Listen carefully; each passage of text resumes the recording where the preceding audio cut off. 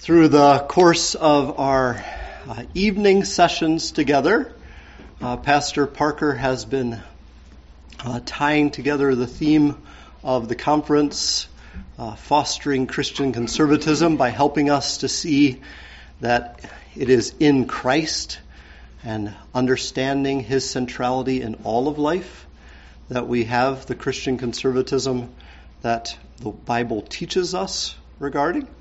The first night we thought in terms of the Trinity, and the Trinity especially as revealed in Christ, and then moved on to think about themes related to creation and who we are as mankind, and then last night salvation and working into the church.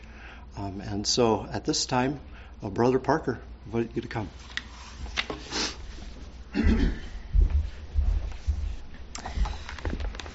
Yes, amen. All right, well, tonight we are going to get serious here and try to cover some good amount of territory on some important topics that are in some ways the fruition of what we've been working toward. We've been making application all the way along, thinking about our God as He's revealed Himself, but hopefully drawing some more of that out together tonight so that we can live in it together, holding fast to Christ. Let me give a quick review so we don't forget some of our overarching direction that we're coming from and going to here. What is conservatism? As we've been talking about here, fostering conservative Christianity. We've been focusing on this simple answer. Christ is the way, the truth, and the life. No man comes to the Father but by Him. So fostering conservative Christianity means being true to the reality of the gift of Christ, staying on that one way to the Father, holding fast to our head, and working that out in the full dimensions of what that means.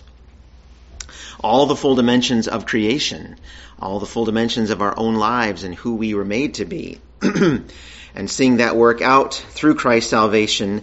And as we got into last night here, seeing that work out in the church. Remember, we started with the rule of faith, working toward the Nicene Creed and the definition of Chalcedon. And we've come to this section of the Creed which says that we believe in one holy, Catholic, and apostolic church.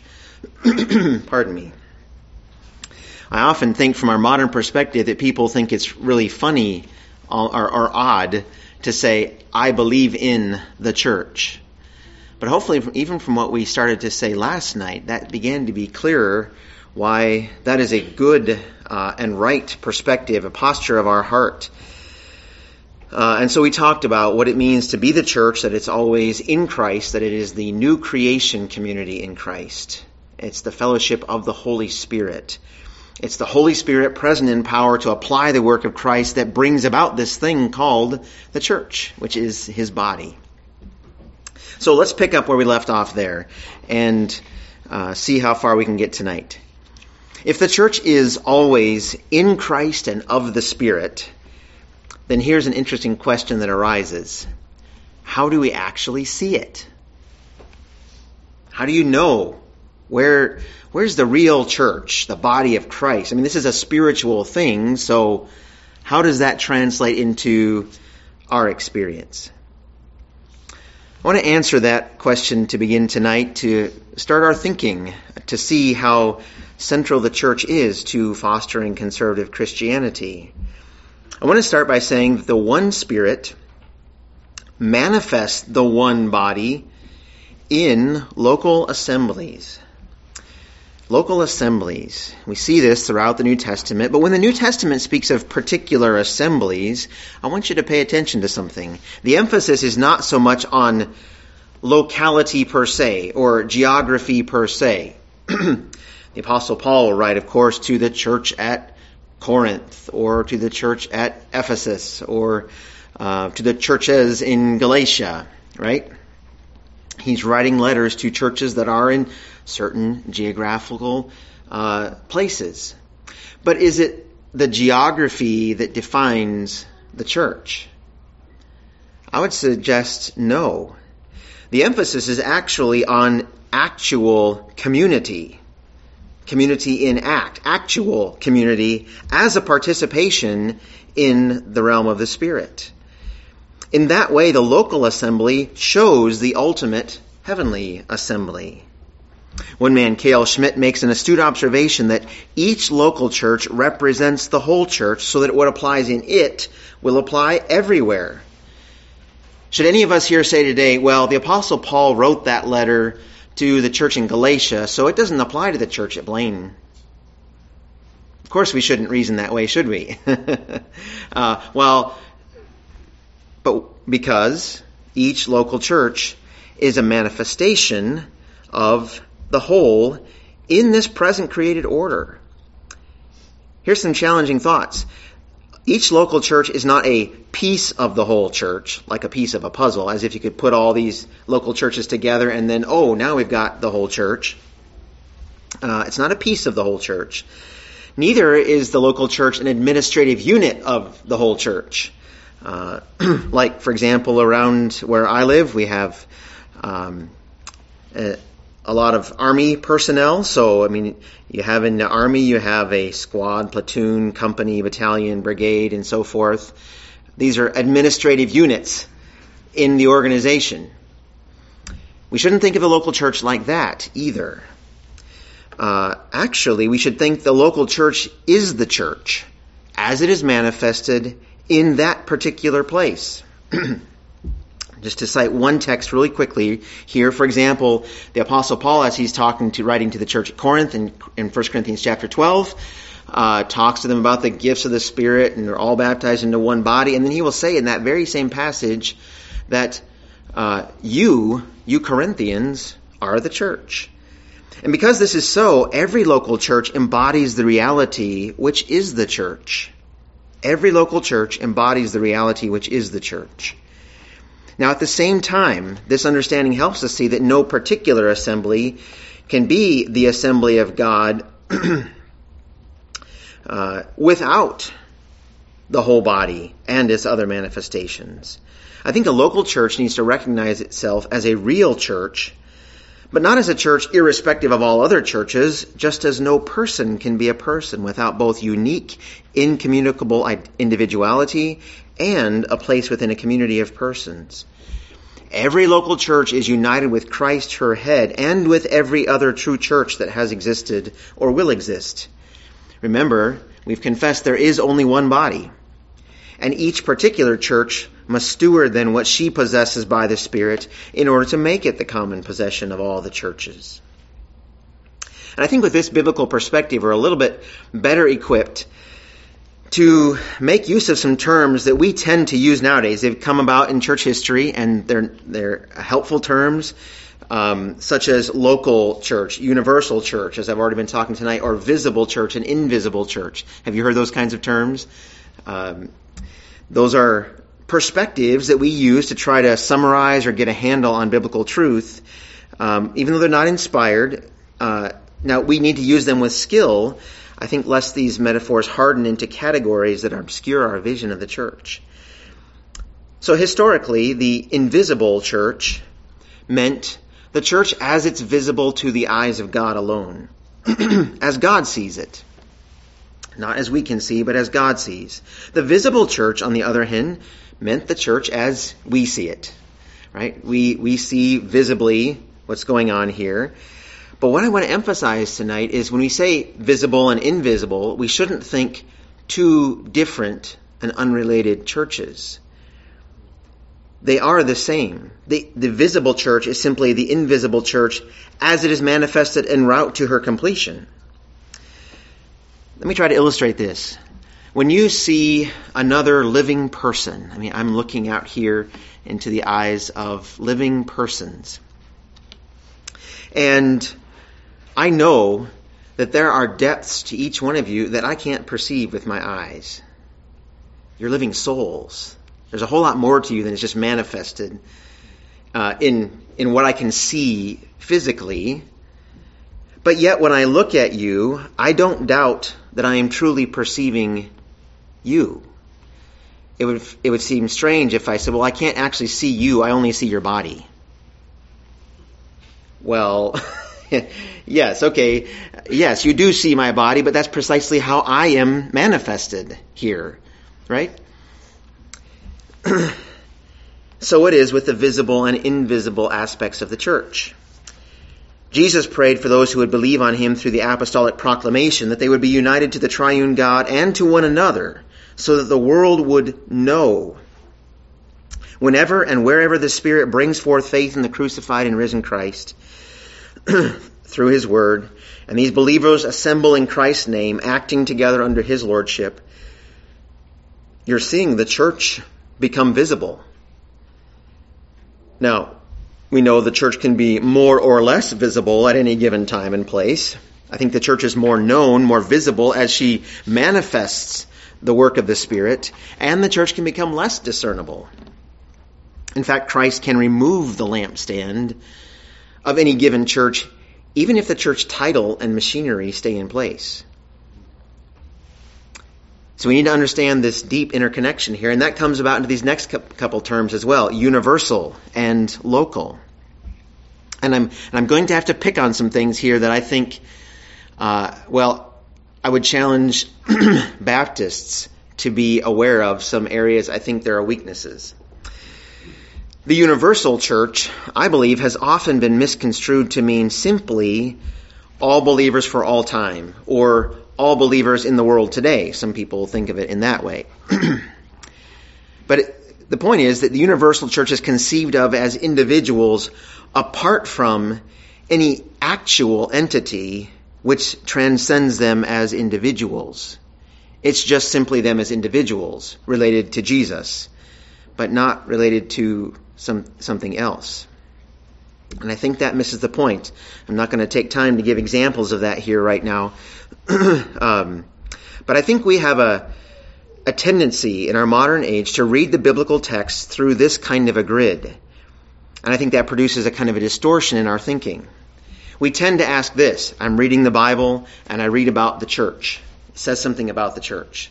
And so I ask in my modern mind, is this passage talking about the local church or the universal church? Which one is it?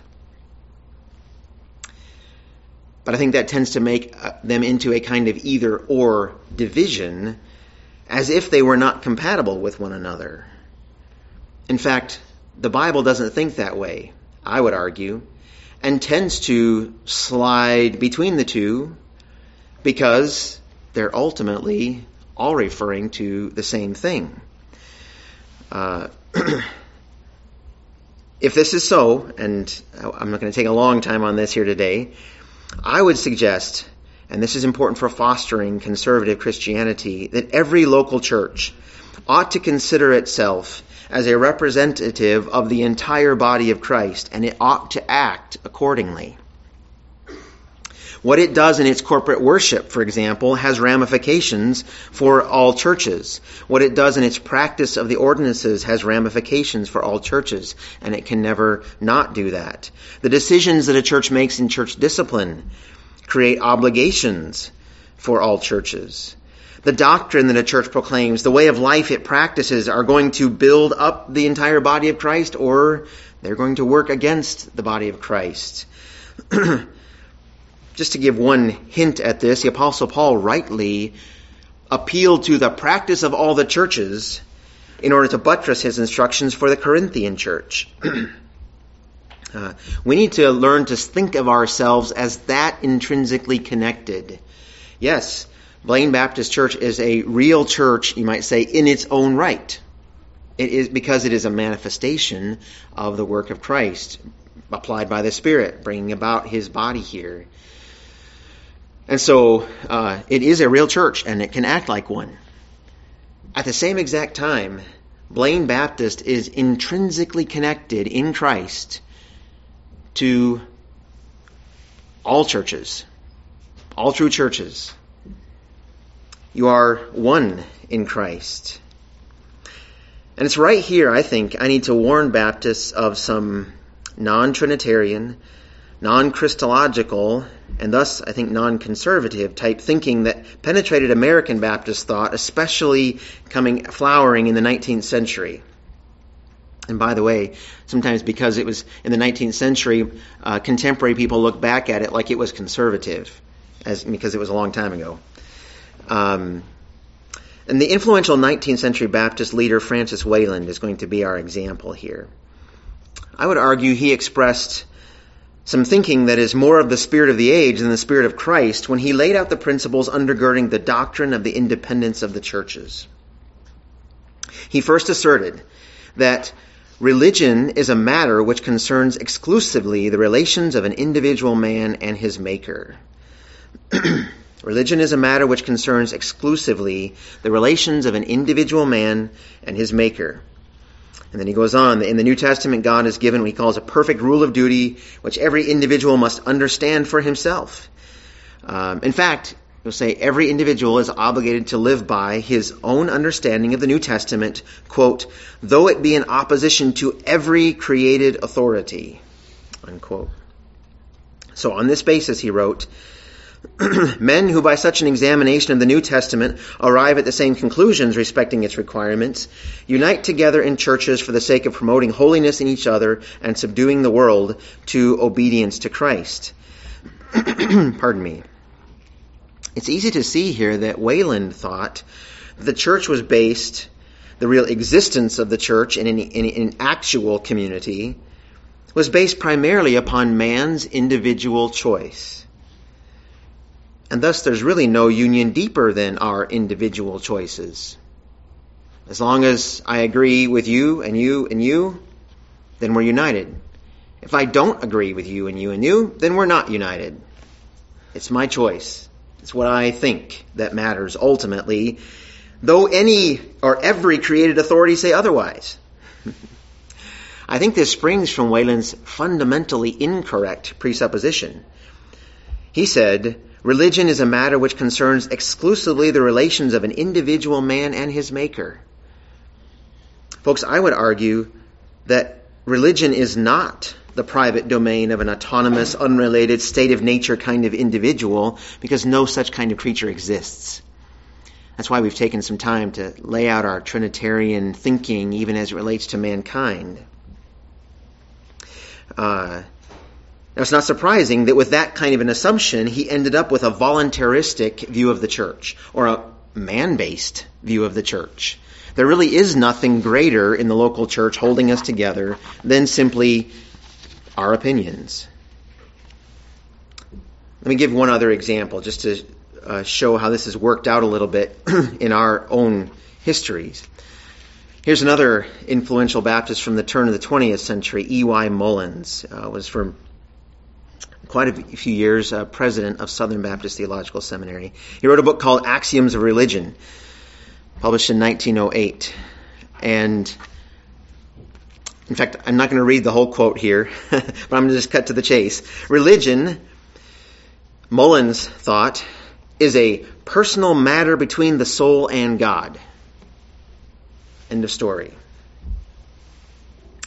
And I would argue that that is an error in thinking, and that it spawns misconceptions about the nature of our relationship in the church and what it even means to foster conservative Christianity. Just to illustrate this a little bit, so we can help think about this. If we say something like religion is a personal matter between the soul and God,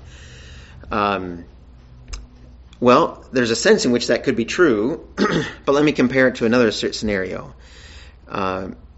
If I were to say marriage is a personal matter, well, yes, marriage is very personal, deeply personal, but does that mean that I can therefore say nobody else has anything to say about it?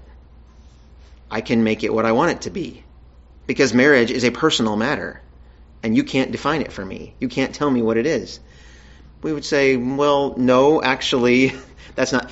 Marriage is very personal, intensely personal, one of the most personal things we experience on earth, and yet it is also public.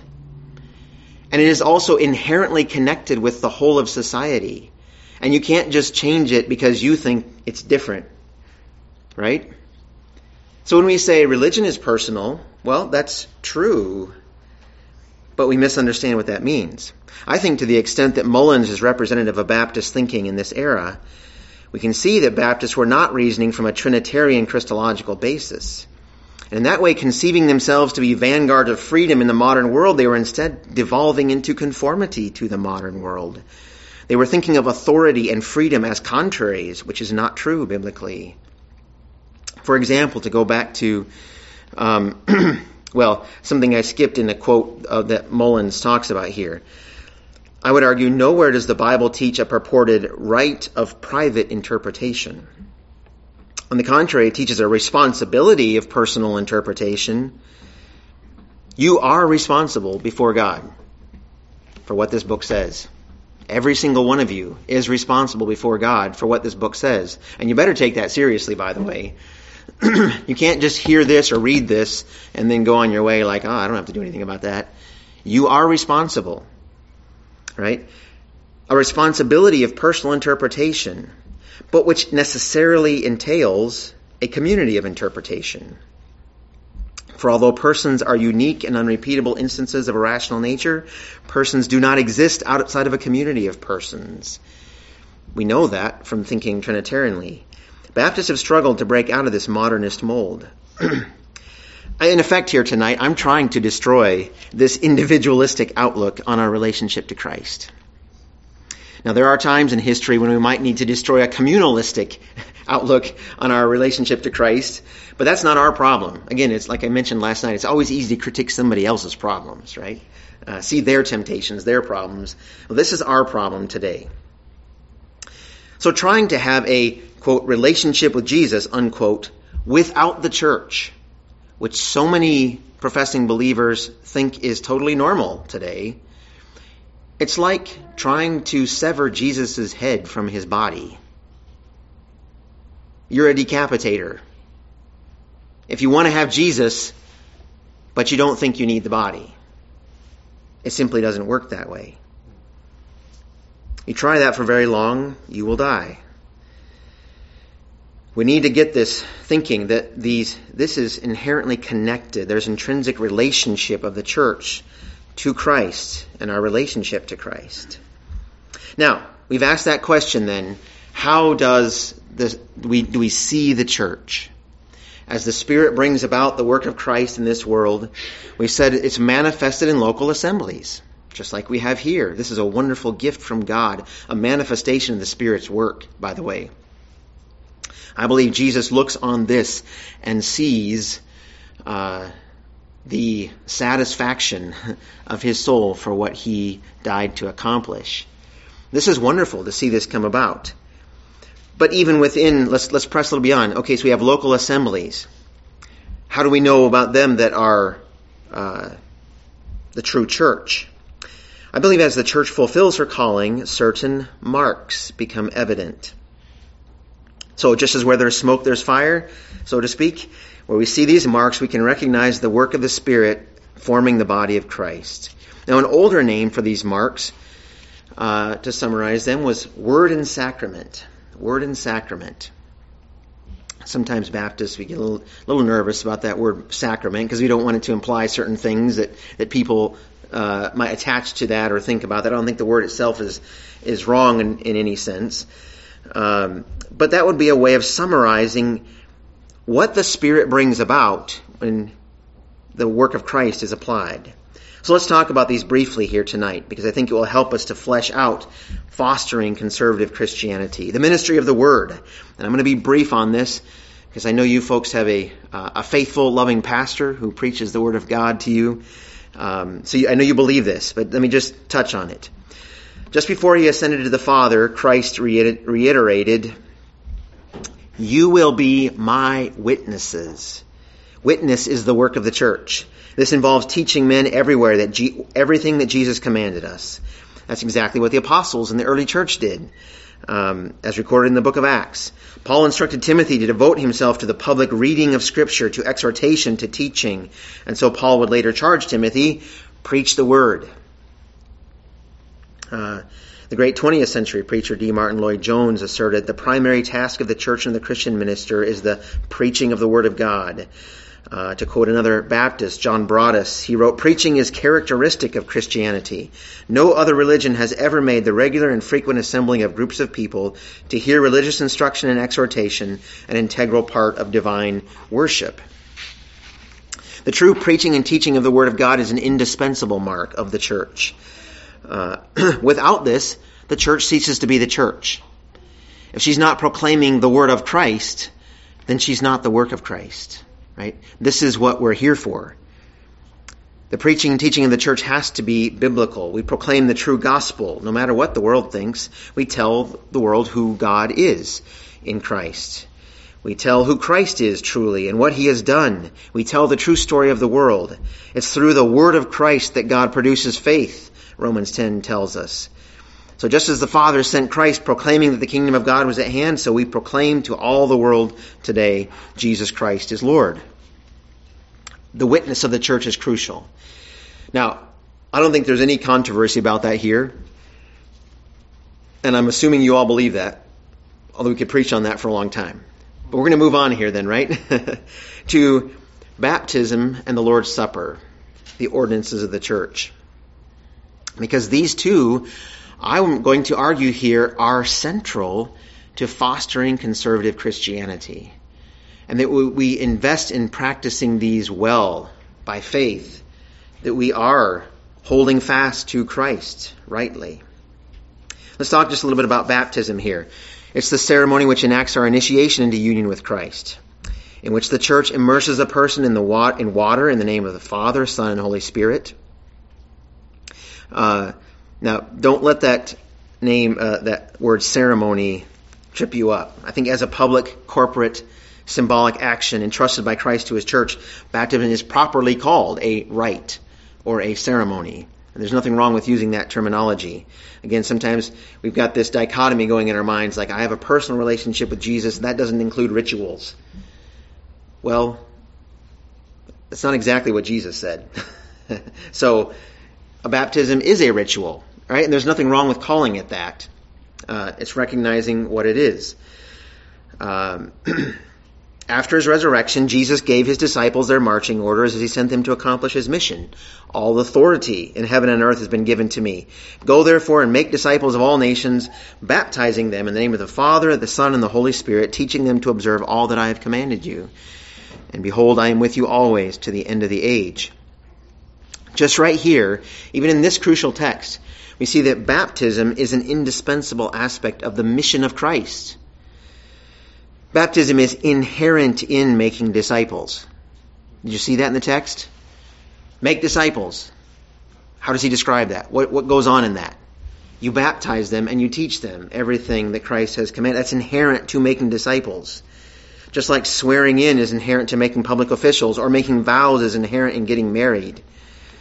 You cannot omit baptism and still make disciples.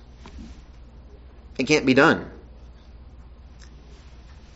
This is further reinforced by Christ's instruction that baptism ought to be administered into the name of the triune God. We're coming full circle again here, keeping in mind our Trinitarian reality. Into the name of, just a standard phrase expressing fellowship with, allegiance to someone, a commitment, a relationship established between the Father, Son, and the Holy Spirit on the one hand, and the one being baptized on the other. And of course, in that context, the relationship of a disciple to his master. By the way, we should also note the Great Commission the command is given to the apostles as representatives of the church. The apostles didn't live to the end of the age, but the church built on the foundation of the apostles does, right? It's a church ordinance. So on the basis of his authority as the risen Lord, Christ told his disciples to baptize those who are being made into disciples. And following on the heels of that observation, here's another one. Namely, that those who would become disciples submit to baptism. They don't baptize themselves. In other words, baptism is an action which is done to you. Go through the book of Acts, just for a quick illustration. Baptism is always in the passive. It's applied to people. You receive baptism. You don't do it to yourself. And therefore, baptism cannot be reduced to only the expression of what is in a person's heart. Like marriage in civil society, baptism has a public meaning. And it involves three agents: God, the triune God, the church, and the one being baptized. And so on the basis of what God says about baptism, I'd like to submit three truths regarding baptism that I believe really are crucial for fostering conservative Christianity, and we'll talk about practicing this here for a minute. First, baptism is God's act toward us just as much as it is our response toward God. I think baptism is shortchanged if we forget that God applies baptism to us via his authorized agents, the church. It's not merely a human action. At the same time, of course, we never forget that baptism instantiates man's response of faith and repentance toward God. It is, like Acts 22:16 will say, calling on the name of the Lord. Or as 1 Peter 3:21 will say, it's appealing to God for a good conscience. It's receiving our identity in Christ.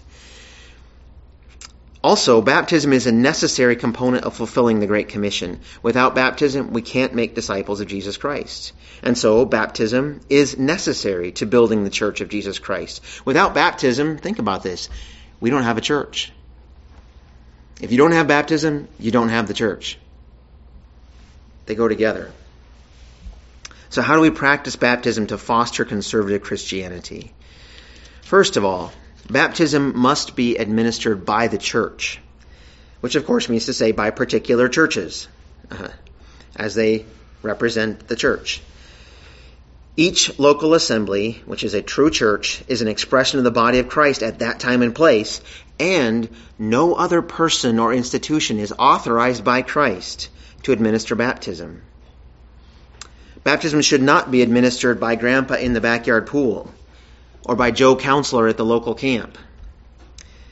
I think to do so risks making baptism a merely human act that God has not authorized, on the one hand. On the other hand, it fails to unite the one baptized with any real expression of the body of Christ. So, contrary to how this is commonly understood today, I'm suggesting in order to foster conservative Christianity, we need to say baptism must be administered by the church. Second, baptism ought to be administered to believers as the capstone of conversion. Now, I mentioned baptism clearly ought to be administered to believers. Baptism is always connected in the New Testament with faith. But, which might be more controversial in our day, I urge that baptism should be administered as a capstone of conversion. And I think this can be actually a test case for whether our experience or our theology will drive our practice. Out of fear of false conversions, some earnest and godly pastors advocate delaying baptism until a professing believer has had time to show fruits of conversion. But I believe that's a mistake. I believe that misconstrues both the theology and the example of baptism that we have in the New Testament. Some would ask a question like, the paramount question becomes, is this person a publicly demonstrable believer? But I would argue that in the New Testament, baptism is the public demonstration that one is a believer. That's how the name of Christ is put on you. That's how you're recognized as a believer. Somewhat strangely, I believe, proponents of this position that we ought to wait, put off baptism indefinitely until they show fruits of conversion. You never hear proponents of this position argue that someone ought not to call upon the name of the Lord until he's demonstrably a believer, because we recognize that calling on the name of the Lord is the expression of faith, right? That's what you do when you believe. You call on the name of the Lord. So it is with baptism. When you believe, you are baptized. The person becomes a publicly demonstrable believer through baptism. Pardon me. This is why, by the way, in the New Testament, there is no such creature as an unbaptized believer or an unbaptized Christian. You can't find it in the New Testament, right? But we've created this odd category, And by doing it, I think we've failed to foster a proper understanding of life in Christ, how we hold fast to Christ and what this looks like in the body. So you need to be careful, out of fear of maybe false professions or things like that, of replacing God's revelation with man's wisdom when we separate what is always together in Scripture, conversion and baptism.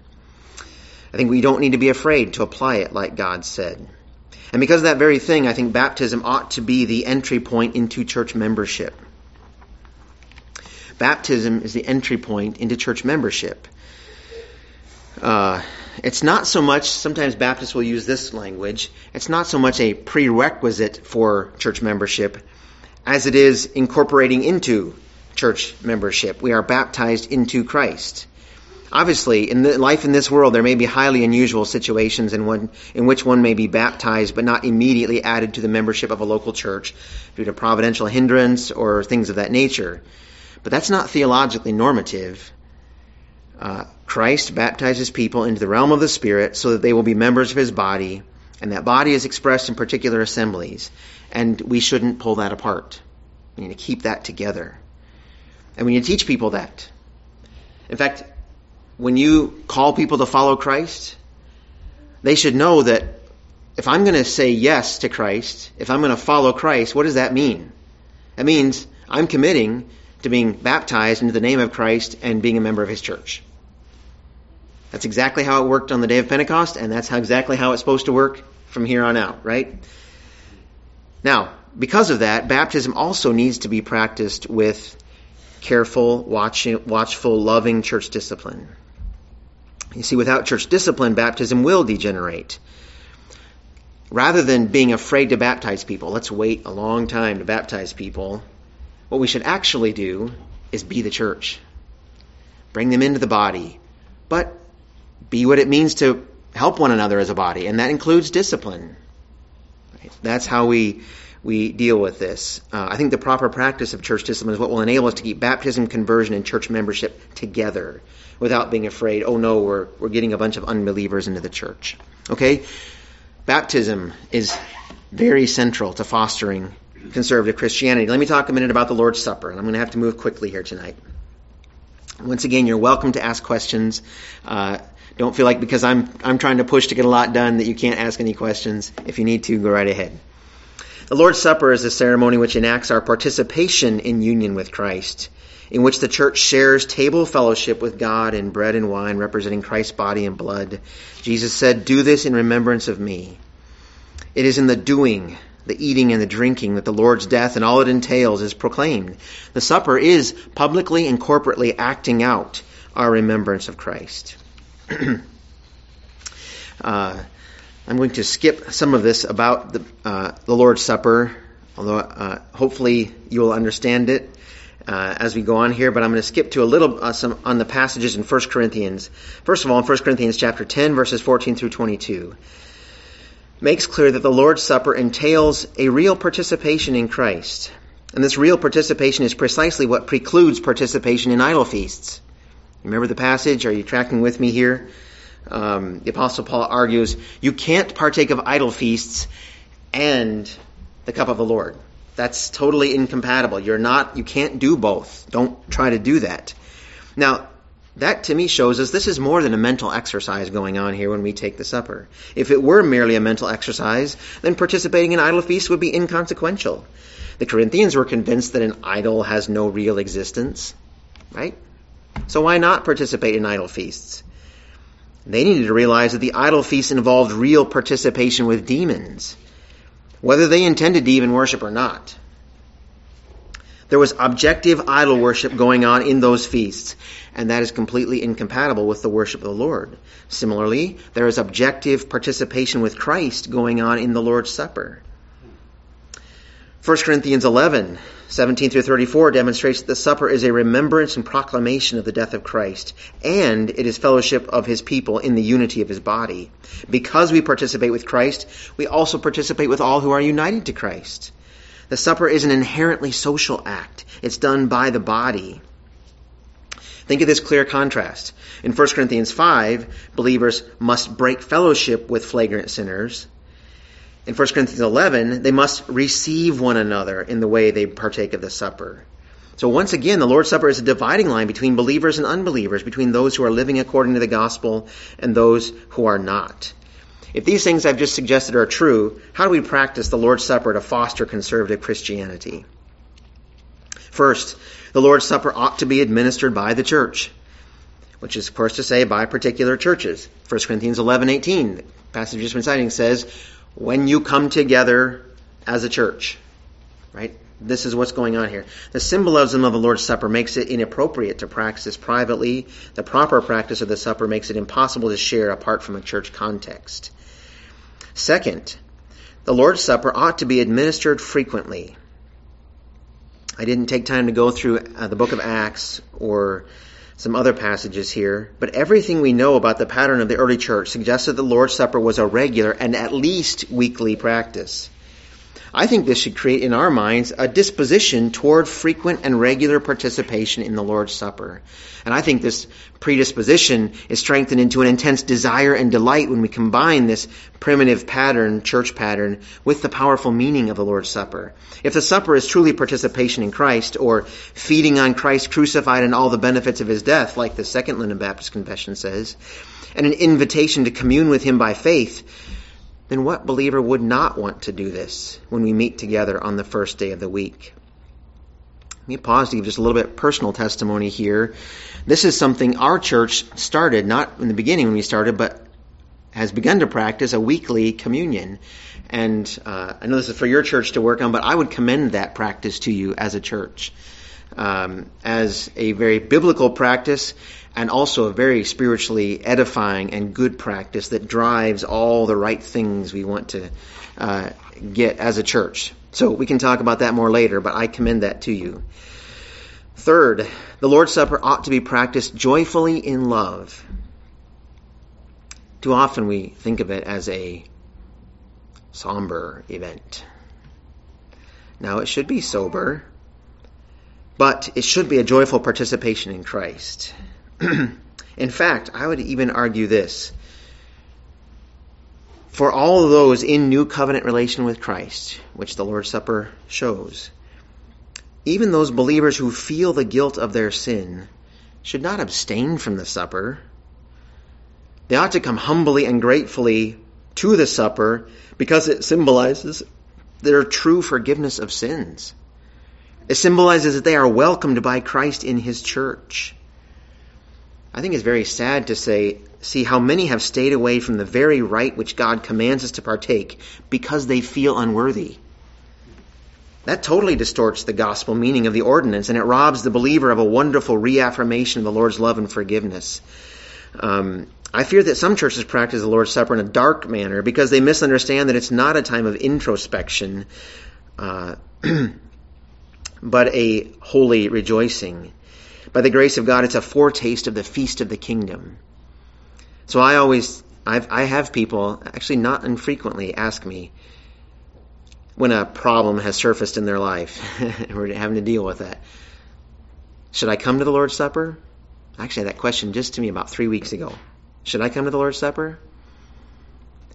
And my answer to that is, yes. Repent of your sin and come to the Lord's Supper. Right? Christ wants you to come. Don't go stay away and hide in your own little corner. Christ says come. Now fourth, the Lord's Supper ought to be practiced along with faithful and loving church discipline. The supper is a functional line of demarcation between those who are in the church and those who are outside the church. I don't know how you practice that exactly in your church, but often in churches like this, there will be a kind of what's called a fencing of the table, a public statement that says if you're a member here or something like that, or you're in Christ, you're welcome to the table. For those who are not believers, not baptized into Christ, then you should not come. And last, the Lord's Supper ought to be what I call close communion. In other words, it should be for baptized church members. The only people who are welcome to the supper are those in union with Christ. Since those who are unbaptized, not church members, cannot be publicly recognized as united to Christ, I think any church which admits them to the supper is tearing down the spiritual meaning of the ordinance and training people wrongly in the gospel. And we could talk about that for a long time here tonight. I think, but I just want to argue that is a crucial practice. So let me jump to the end here. Baptism and the Lord's Supper are not incidental to the mission of Christ.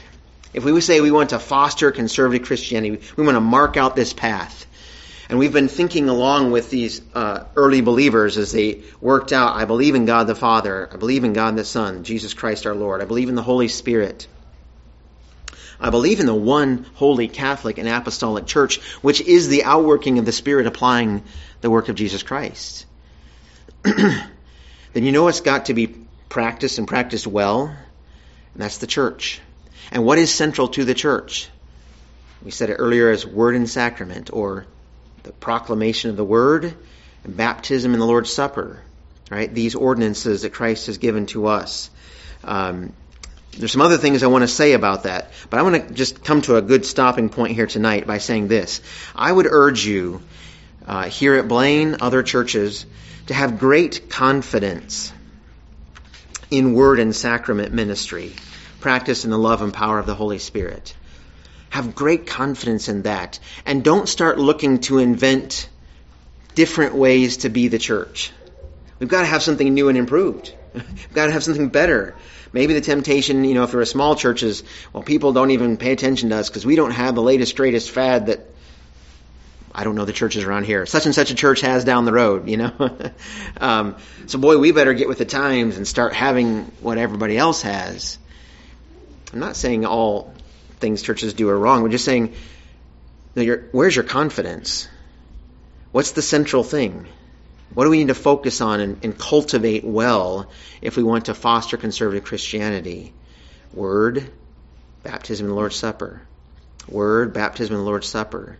You want to raise up a generation here, and I so love having these children with us here in these meetings. You want to raise up a generation here at Blaine Baptist that knows the Lord and knows how to hold fast to Him and walk faithfully in His ways. You need to show them the centrality of the church and the proclamation of the Word and baptism and the Lord's Supper. Those should become life-defining things for all of you. Far more than, say, your physical birthdays or things like that. What the church does together, this is the outworking of Christ. And I just encourage you tonight, and I need to close here for time's sake, to have confidence in what Christ has really designed the church to be, and you will actually foster the right understanding in disciples of what it means to hold fast to Christ. Let me conclude there for tonight. Questions? Thoughts? Yes, John. I missed something you said a minute ago. You said that not limiting the Lord's Supper to baptized church members pulls apart something, and I missed what that something was. I don't know my exact words, but yes, basically, connected to the union with Christ. Yes, it pulls apart our union with Christ, our unity in Christ, what it means to be the body of Christ, the church. I think if you don't practice baptism and the Lord's Supper well, you really do destroy the church. I skipped over a whole section here on the effects of open communion. Are you familiar with that? That's actually what a lot of churches do today. Open communion basically means if you think you come to church and you want to come to the table, well, it's not our job to say who gets to come or not. You just get to come. And that basically makes the church functionally unnecessary.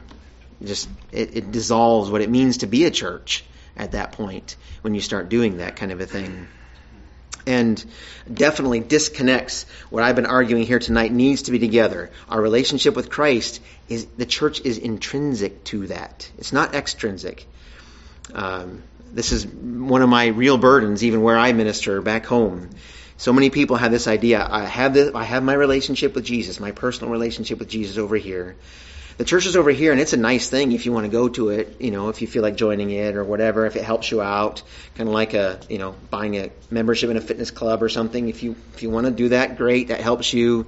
But if you don't, that's fine. I still have my personal relationship with Jesus. And I'm basically arguing that's not true.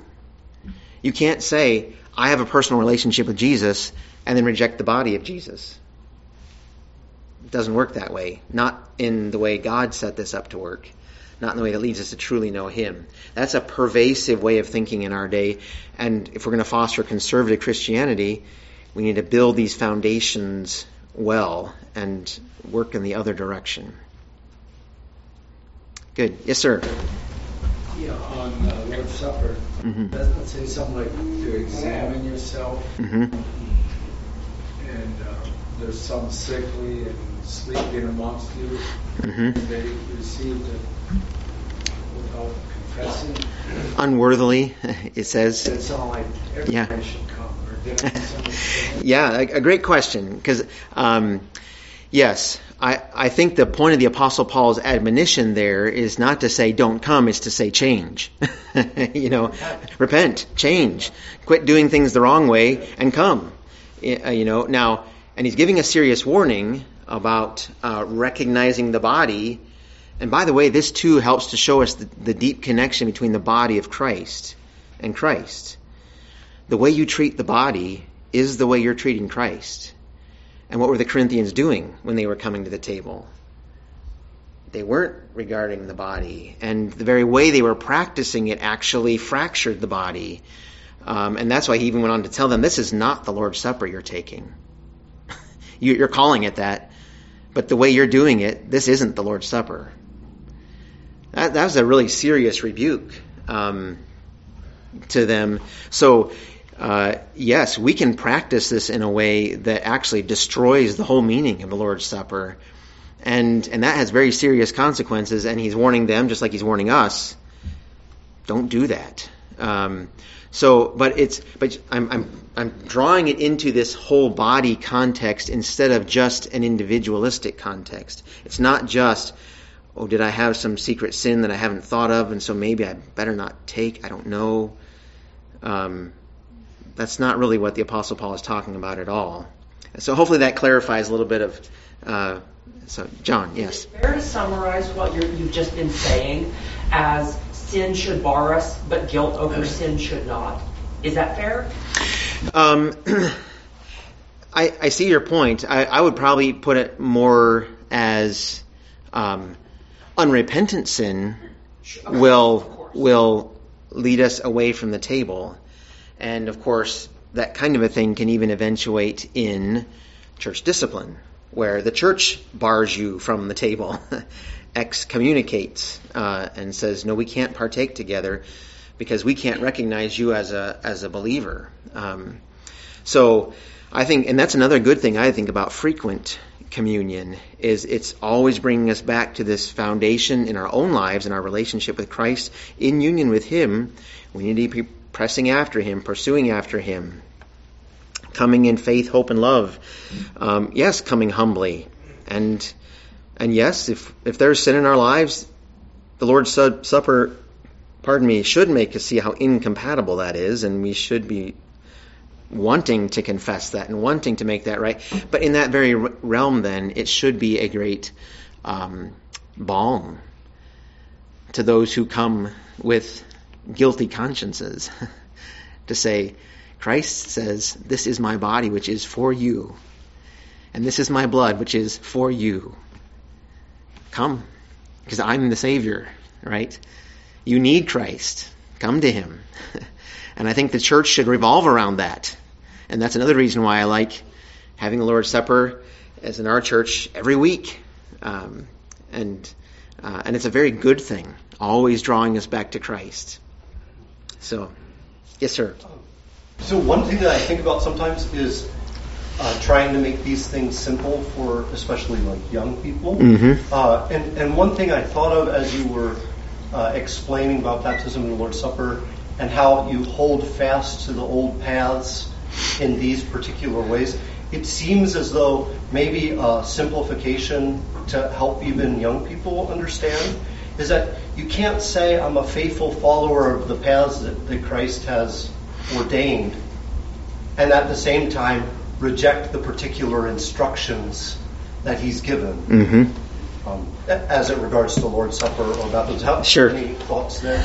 Sure. No, I think that could be a good way to explain it. I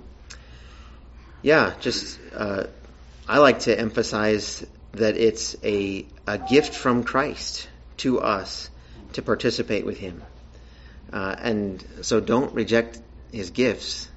Welcome them. This is good. Christ is giving himself to us here, and we can enjoy it. By the way, I know I keep circling back to this, but one of the things I've loved about our frequent participation in the Lord's Supper as a church body is what a bearing witness opportunity it is for our children.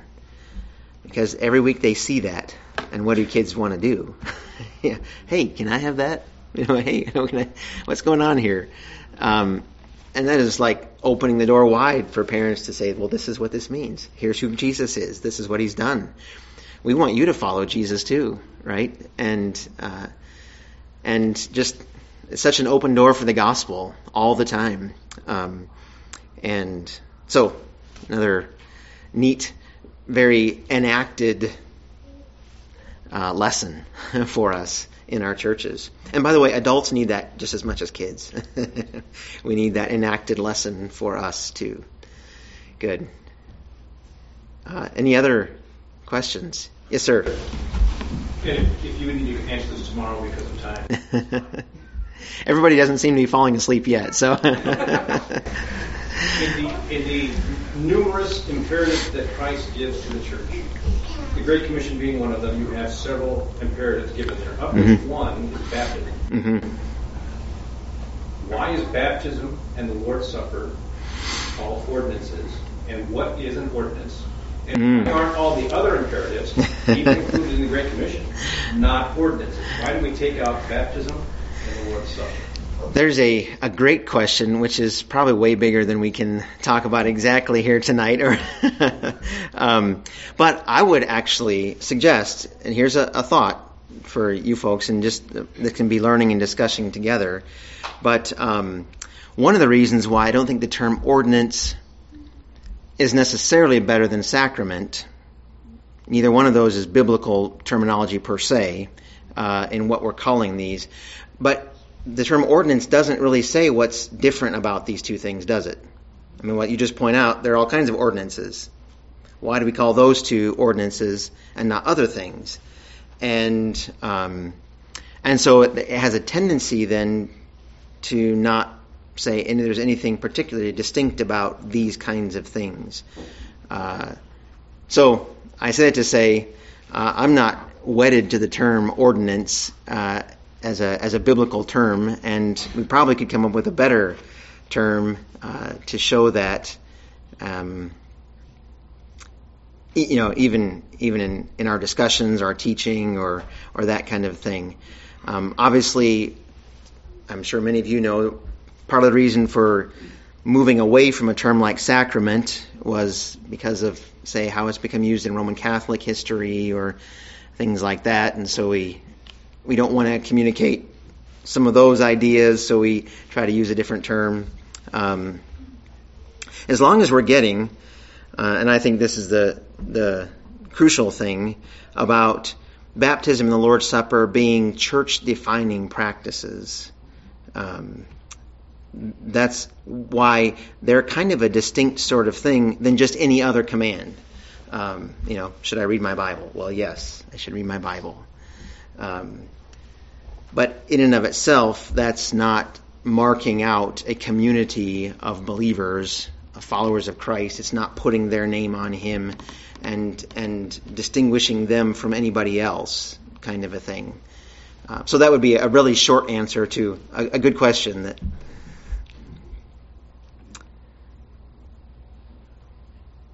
All right. Well, thank you for your wonderful attention again tonight. It's been a blessing. So, Pastor Nathan. I won't add further things other than to say, if you wait a little bit, there'll be some snacks out there. Enjoy fellowship together the second to last evening. For those of you who've been here most of the nights, I commend you. You're sticking to the. So not that being here is the be all and end all of anything, but I'm glad to fellowship around the Word and in worship together. Let us close our time together this evening in prayer. Let's look together to our God.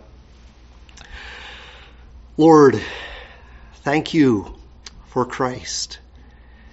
And thank you for how he, as the head of the church, has drawn us into the church and given instruction for how the church should live.